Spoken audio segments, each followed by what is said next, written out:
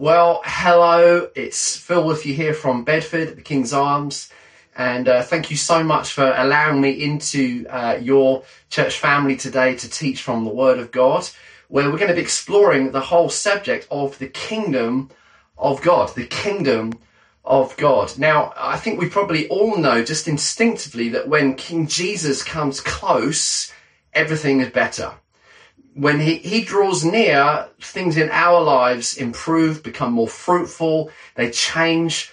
And that is our experience of the kingdom coming close. And we know that things get better when the king draws near to us. And, I'll never remember the first major miracle I saw. I was just a young boy and I'd gone to a healing meeting with a quite well-known healing evangelist in this country. And I had no frame of reference for healing whatsoever. I'd never seen anyone healed. I didn't really know about the person of the Holy Spirit. And I'll just never forget the moment where this man prayed for another gentleman whose legs were about that much shorter than each other. He had a huge instep in one of his shoes.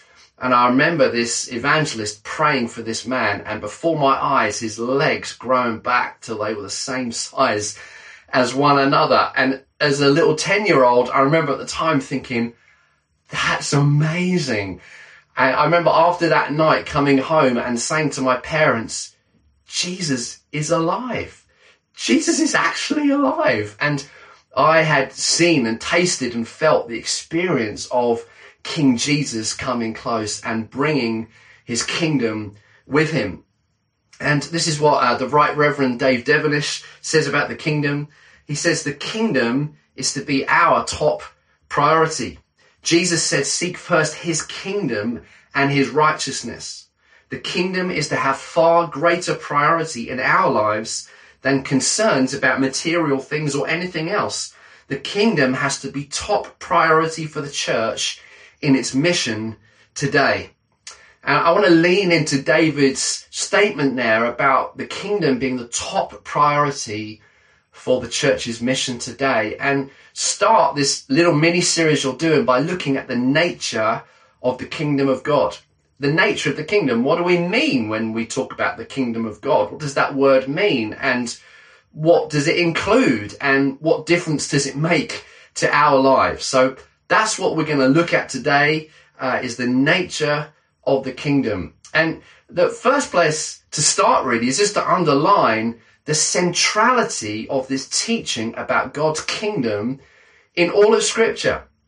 This is a central theme running from Genesis all the way through to Revelation that we particularly see Jesus and John the Baptist picking up in their ministries. At the start of both of their ministries, they both start the same call. Matthew 3:2, Mark 1:15. Both of them start with this same call: repent, because the kingdom of God is near. Repent meaning change the way you think, and the kingdom of God, they put these two concepts together. Both of them start their ministry in the same way. We know that Jesus spent his last 40 days of his earthly life here before he ascended, teaching about the kingdom of God. Again, you can tell a lot about someone by how they spend their last days. Well, Jesus spent his last 40 days with his disciples teaching them about the kingdom. This is a theme that the early church picks up as well, with over 30 references to the kingdom in the epistles and the life of the early church in the book of Acts. And so this theme of the kingdom is coming up again and again and again. It's a central theme in the Bible. And actually, without a proper understanding of the kingdom of God, we cannot really understand how to accurately represent the king to those that are watching us, to the world around us. When Jesus prayed, our Father who is in heaven, your kingdom come on the earth as it is in heaven. He wasn't just teaching us a great model for prayer.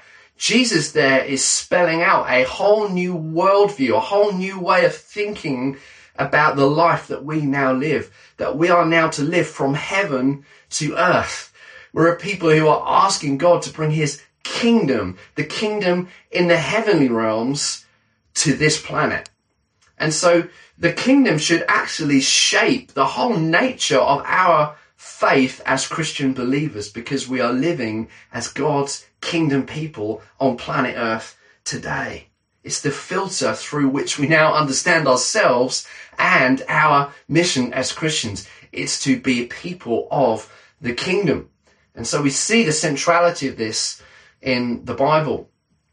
The second thing, just to underline, is a definition of the kingdom of God. When we talk about kingdom, what do we mean? And how is the kingdom different from the church? And are they different? Well, again, Scripture very, very clearly tells us that the church and the kingdom are two different entities. How many of you know that all of the church is in the kingdom, but not all of the kingdom is in the church? I'll explain what I mean by that in just a moment. If you look at even just the Greek words that are used in the New Testament, you'll see very clearly, instantly, the difference between the church and the kingdom. The word that's used for church is the Greek word ecclesia, which literally means those who've been called out, a gathered people who've been called out of one thing and gathered together in another thing. And so the church, we are those that are the called out of God, the new community of God that he's gathered together under his shepherding. We're the people of God, the ecclesia, the gathered church of Jesus. But the word that's used for kingdom is a different Greek word. It's the Greek word basileia, which literally means someone's rule or realm. Someone's rule or realm. And so when we're thinking about the kingdom of God, then we are thinking about the rule and the realm of King Jesus. We're thinking about everything that has his jurisdiction over it. And so all of the church, the gathered people of God, are in the kingdom. We are under the king's rule. But actually, when we pray, your kingdom come on the earth as it is in heaven, we're not just praying for the church to grow. We're praying for the whole earth to be transformed. We're praying that everything from arts to science to education to governance to finance to gardening to poetry to sport to technology, we're praying that all of these things on planet Earth get infiltrated by the rule and the realm of King Jesus. Psalm 24 says it this way: the earth is the Lord's and everything in it. The earth is the Lord's and everything in it. And this is really crucial for us, because we are called to not just have a passion for the church, but to have a passion to see the increase of God's kingdom on planet Earth. Now, the church is God's primary agent to bring the kingdom to planet Earth. We are God's ambassadors bringing to planet Earth the good news of the gospel, the good news of King Jesus. But it's important for us to not get parochial, to just think about the gathered church and have a kind of huddle mentality, the church that's been called out of the world and keeping ourselves to ourselves. No, that's not our mandate at all. Jesus says, listen, pray your kingdom come on the earth as it is in heaven. So we're praying that the rule and the realm of King Jesus gets extended over everything on this planet. You know, the kingdom is like the king. The kingdom of God reflects King Jesus. What he is like is what his kingdom is like. It flows from him. It flows from the nature of God as our king. And so all that we find in the person of Jesus is what we're praying for on the earth. We're praying, Jesus, just as you are totally loving, just as you are totally light, just as you are totally good, just as you are totally just, just as you are perfect in all of your ways, just as you love righteousness and peace, so King Jesus, let your kingdom come on the earth. Infiltrate this planet, Jesus, with your kingdom. And so that's our definition of the kingdom. It's the rule and the realm of the king. That's what we're praying for when we pray for the increase of his kingdom. And this is wonderful because it means that we can celebrate every good thing that we see happening around us, whether it's inside a church meeting or whether it's outside. You know, so I think of my friend, Johan Anderson, who is an artist. He actually comes from Bedford in the UK, but he now runs an art gallery in Los Angeles. And he is an incredible artist. He's an incredible painter. And, you know, sometimes I think our temptation is to bring people like Johan, a gifted painter, and say, listen, come and paint in the church meeting. Well, that's actually not what he's called to do. He's called to put on display the glory of God where the King has called him to have greatest influence. And that's in the artistic community. It's in the world. It's with people that don't yet know Christ. And so I celebrate Johan's work as a bringing of the kingdom where God has placed him as salt and light. I saw one of his paintings that he painted of a prostitute, a sex worker in the Bronx in New York. And it was just a portrait of her face. And somehow he'd managed to capture just the kind of pain and the anguish of the lifestyle that she was living. And after he painted this particular painting of her, he showed it to her, almost showed back to her her own reflection. And she was so moved at what she saw in her own face, what he'd managed to capture, that she left that industry and began to get her life cleaned up and healed up and redeemed. You see, Johan is being salt and light for the kingdom where God has placed him. And we celebrate that because that's about the extension of the rule of King Jesus. So what about the kingdom in context? So firstly, we've seen the centrality of the kingdom. Secondly, we've defined the kingdom as the rule of God. But thirdly, how do we understand the kingdom, particularly in Jesus' context? Because Jesus came preaching the kingdom of heaven has come near to you. And it would seem that the people around him in first century Jerusalem really understood what he was saying. They understood the significance of this language he was using. And for us, perhaps we lose the significance of language because we're not seeped into that context and culture of Jesus' day. But for the hearers of Jesus' message of the kingdom, they would have had a rich understanding of what Jesus meant when he said to them, the kingdom of God has now come close. Because Jewish people, Jewish believers in the first century were, this is your long word for today, they were eschatological dualists. Eschatological simply means the end times. And what they believed in is that history would be separated into two ages. They were dualists. They believed in one age, which was this present age, which was characterized by suffering and pain and difficulty and injustice and all the things that a lot of them lived with in their daily lives, the imperfections of this current life, this current age. But the average Jewish believer, because of their reading of the Bible, also believed in a second age to come, a second eschatos, an end moment. And this second age, God would come and he would right every wrong. He would bring his kingdom to the earth. And as he brought his kingdom in the second age, he would wipe every tear. He would cause every injustice to be righted. He would come and cause the lame to leap like a deer. He'd cause the blind men to see. He'd cause those with leprosy to be cleansed. When the kingdom came in the second age, they believed that the king would sort all these things out. The king would come to his people and bring redemption and bring healing and bring restoration. And so the great hope of the Jewish people was for the kingdom of God to come, and that it would come through God's ambassador, the Messiah, the King from heaven.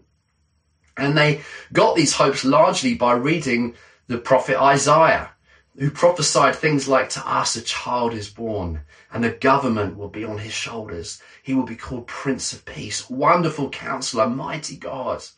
They would read these kind of kingdom scriptures in Isaiah, and it would fuel their expectation and their longing that one day Messiah would come and he would right every wrong. They were longing for the coming of the kingdom. And so enter Jesus, who begins to teach the kingdom of God has now come. And they understood perfectly what Jesus meant. There's that moment where Jesus rocks up to his hometown synagogue in Galilee, and it says he read the scroll of Isaiah. You remember that moment? You can read about it in Luke 4. And it says as Jesus read the words of Isaiah, he reads this kingdom manifesto. The Spirit of the sovereign Lord is upon me because he's anointed me to preach good news to the poor, to proclaim freedom for the captives, to proclaim the year of the Lord's favor. And then he looks at the crowd who are watching him in the synagogue and he says to them, today, this scripture is fulfilled in your hearing. And it says every eye was fastened on Jesus. Why? Because they knew exactly what Jesus was saying. He was saying, today, in me, the kingdom that you are all longing for has now arrived. The future age that you're longing for has broken into the present in me, and new creation has already started in my life. And that's why just a few verses later, they try and throw Jesus off the cliff and kill him, because they understood what he was claiming. He was saying, I am your king, and in me the kingdom has now come to planet Earth. And what happened in Jesus is the future age broke into this present age. There is now an overlapping of the two ages, because Jesus, our Messiah, has come from heaven to earth. And in his life, in his death, in his resurrection, he has now started this kingdom project. It's an amazing, amazing truth for us to live in as a reality now. We are the kids of God's kingdom in Jesus Christ. So what then do we do about this message? What difference does it make to our lives? Well, listen, the kingdom of God has a clear mandate. When we're thinking about the nature of the kingdom, there are certain characteristics of the kingdom that help the believer understand their role as bringers of the kingdom in their everyday lives. And as I said, for the average Jewish reader, their understanding of the kingdom was largely informed by the prophet Isaiah. He was a little bit like the IMAX cinema of scripture. He was a prophet that prophesied on a different scale and with a different color palette than perhaps any other Jewish prophet. And he spoke regularly about what the kingdom is like, what the characteristics of the kingdom are like. And for us, really, this is our kingdom manifesto from God, our kingdom mandate that we are to go and bring wherever we go. And so let me just mention 7 characteristics very quickly of the kingdom. The first characteristic is deliverance and salvation. We see this all the way through Isaiah 61. We've read it already, that Jesus, the Messiah, comes to bring liberty to the captives. And so our first kingdom manifesto and mandate is to bring salvation and to bring freedom to the oppressed and those who are bound up. That means that whenever you find yourself in a situation where you are encountering people who are oppressed, who are under a heavy load, who are under a weight of the enemy in their life, you know your mandate as a kingdom child of God. You're called to bring salvation, to bring deliverance. A friend of mine was just walking along the street one day, and a lady with heavy shopping bags and small children suddenly collapsed in the street. So my friend rushed over to help her. And as she was helping her, she said, listen, could I just pray for you? And this woman said, please pray for me. She said, I've got chronic fatigue, ME, and often my strength just disappears and I just cannot even make it home sometimes. And so my friend just began praying for her in the street, and she just prayed for the love of God to fill this lady. And as she prayed, this lady began to kind of get delivered right there on the street in Bedford. And she was so kind of surprised by what was happening to her. She said to my friend, what's happening to me? And my friend just said to her, well, sometimes when the love of God comes in, bad stuff has to come out. And God right now is showing you how much he loves you, and he's removing bad stuff from your life.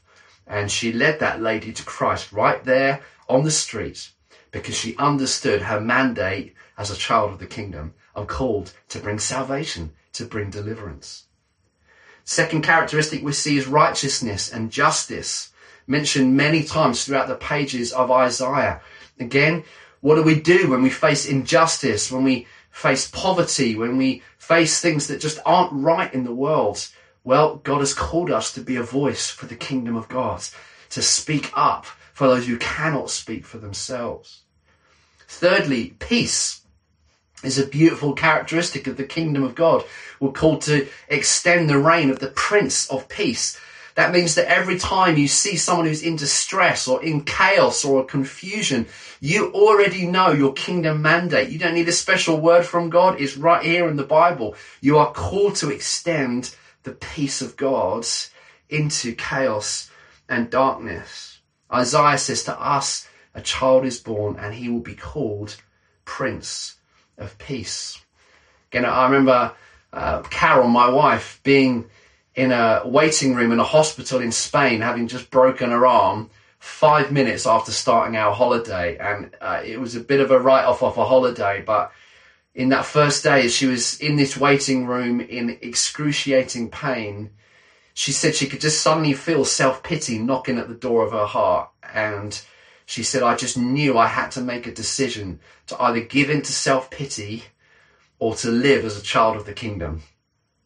And so she said, I made the choice. I'm not going to live as a victim in this moment, but I'm going to give away what I carry because I'm a Christian.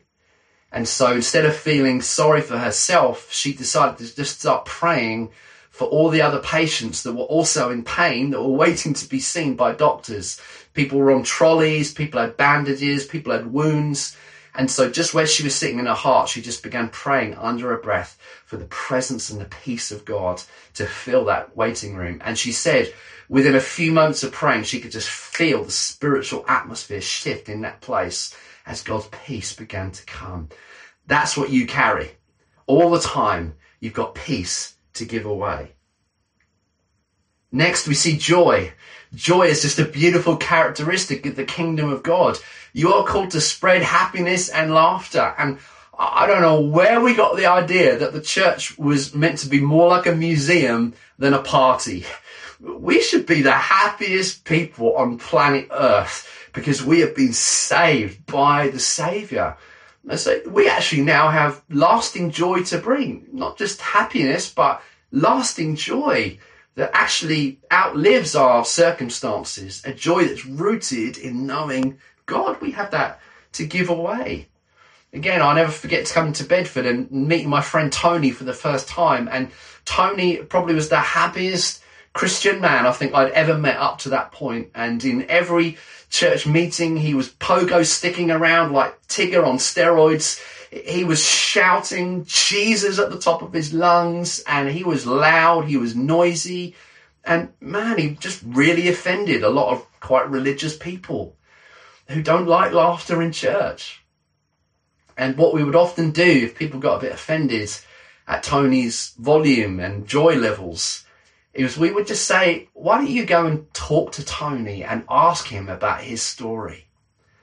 And when they do that, they would discover that Tony was a many years heroin addict who had been saved by Jesus out of the most desperate of circumstances. And God had put his life back together. And he was the most excited man on planet Earth about Jesus. And he is now happily married. He has his own family. He's in a great job. God has taken him literally from a heroin addict to someone who's now a pillar in our community. Of course he's happy about it. And listen, we have joy to give away. God's presence is the fifth characteristic we see. Just this beautiful sense of God's nearness. And again, we're called to bring that. Whenever you find an absence of God or an absence of his light or his presence, then we know that we carry that wherever we go. God's presence isn't in a special building. His presence rests in special people. So therefore you can bring God's presence into situations that need it. Sixthly, healing. We love to see healing. And again, whenever you encounter the sick or those in pain, You've got just standing orders from Jesus. The same standing orders that he gave his disciples in Luke 9. He just said, listen, guys, go and heal the sick and tell them that the kingdom of heaven has come near to them. Those are the same standing orders that we now have. Just a quick story of a lady who's a prison warden. She wrote this. She said, I started work this afternoon and was expectant about what God wanted to do. I offered to pray for one of our residents who had 4 of his toes broken in a fight just this week and had his foot in a boot. I shared a story of God healing someone's ankle out in the streets a while back, and he was happy to let me pray. After prayer, all the pain in his foot completely disappeared, and he took his boot off, wiggled his toes, and walked around the room without his crutches. This is happening in a prison in the UK. He opened up about some of the roots of his alcohol addiction, and I got to pray and prophesy over him. I checked in on him just now, and he is still completely pain-free. And we're now going to start a 1-to-1 alpha on Tuesday. What a wonderful end to the weekend. Healing. When God comes close, when the King comes close, it brings healing to those in pain. And then lastly, seventhly, the last characteristic of the kingdom in Isaiah is comfort. It's comfort. We comfort those who are in distress. We comfort those who are grieving. We comfort those who are mourning. You know, sometimes God's kingdom doesn't look like instantaneous healing. Very often it looks like comfort for those who need to know God's nearness, that God is close to the brokenhearted. And again, you and I carry that because of who we are. So in conclusion, let me just read you a quote and issue you with a challenge. The quote is from Jack Hayford, and he says this: Jesus builds the church, but he told us to seek the kingdom of God. Because believers have lost the kingdom mentality, the church often has wandered from fad to fad, looking for contemporary relevancy. The church has no identity or power to affect cultures because we've lost our understanding of the kingdom. But it's in the kingdom of God that believers will discover their real identity and will understand their mighty mission here on earth. Friends, my challenge to you this week is to look for one opportunity where you can extend the kingdom of God into somebody else's life or some other situation. Look at those 7 characteristics that I've just mentioned and remember that you carry the answer to the world's ills and the world's pains. You carry them with you because you belong to the King and you are now an ambassador of the kingdom.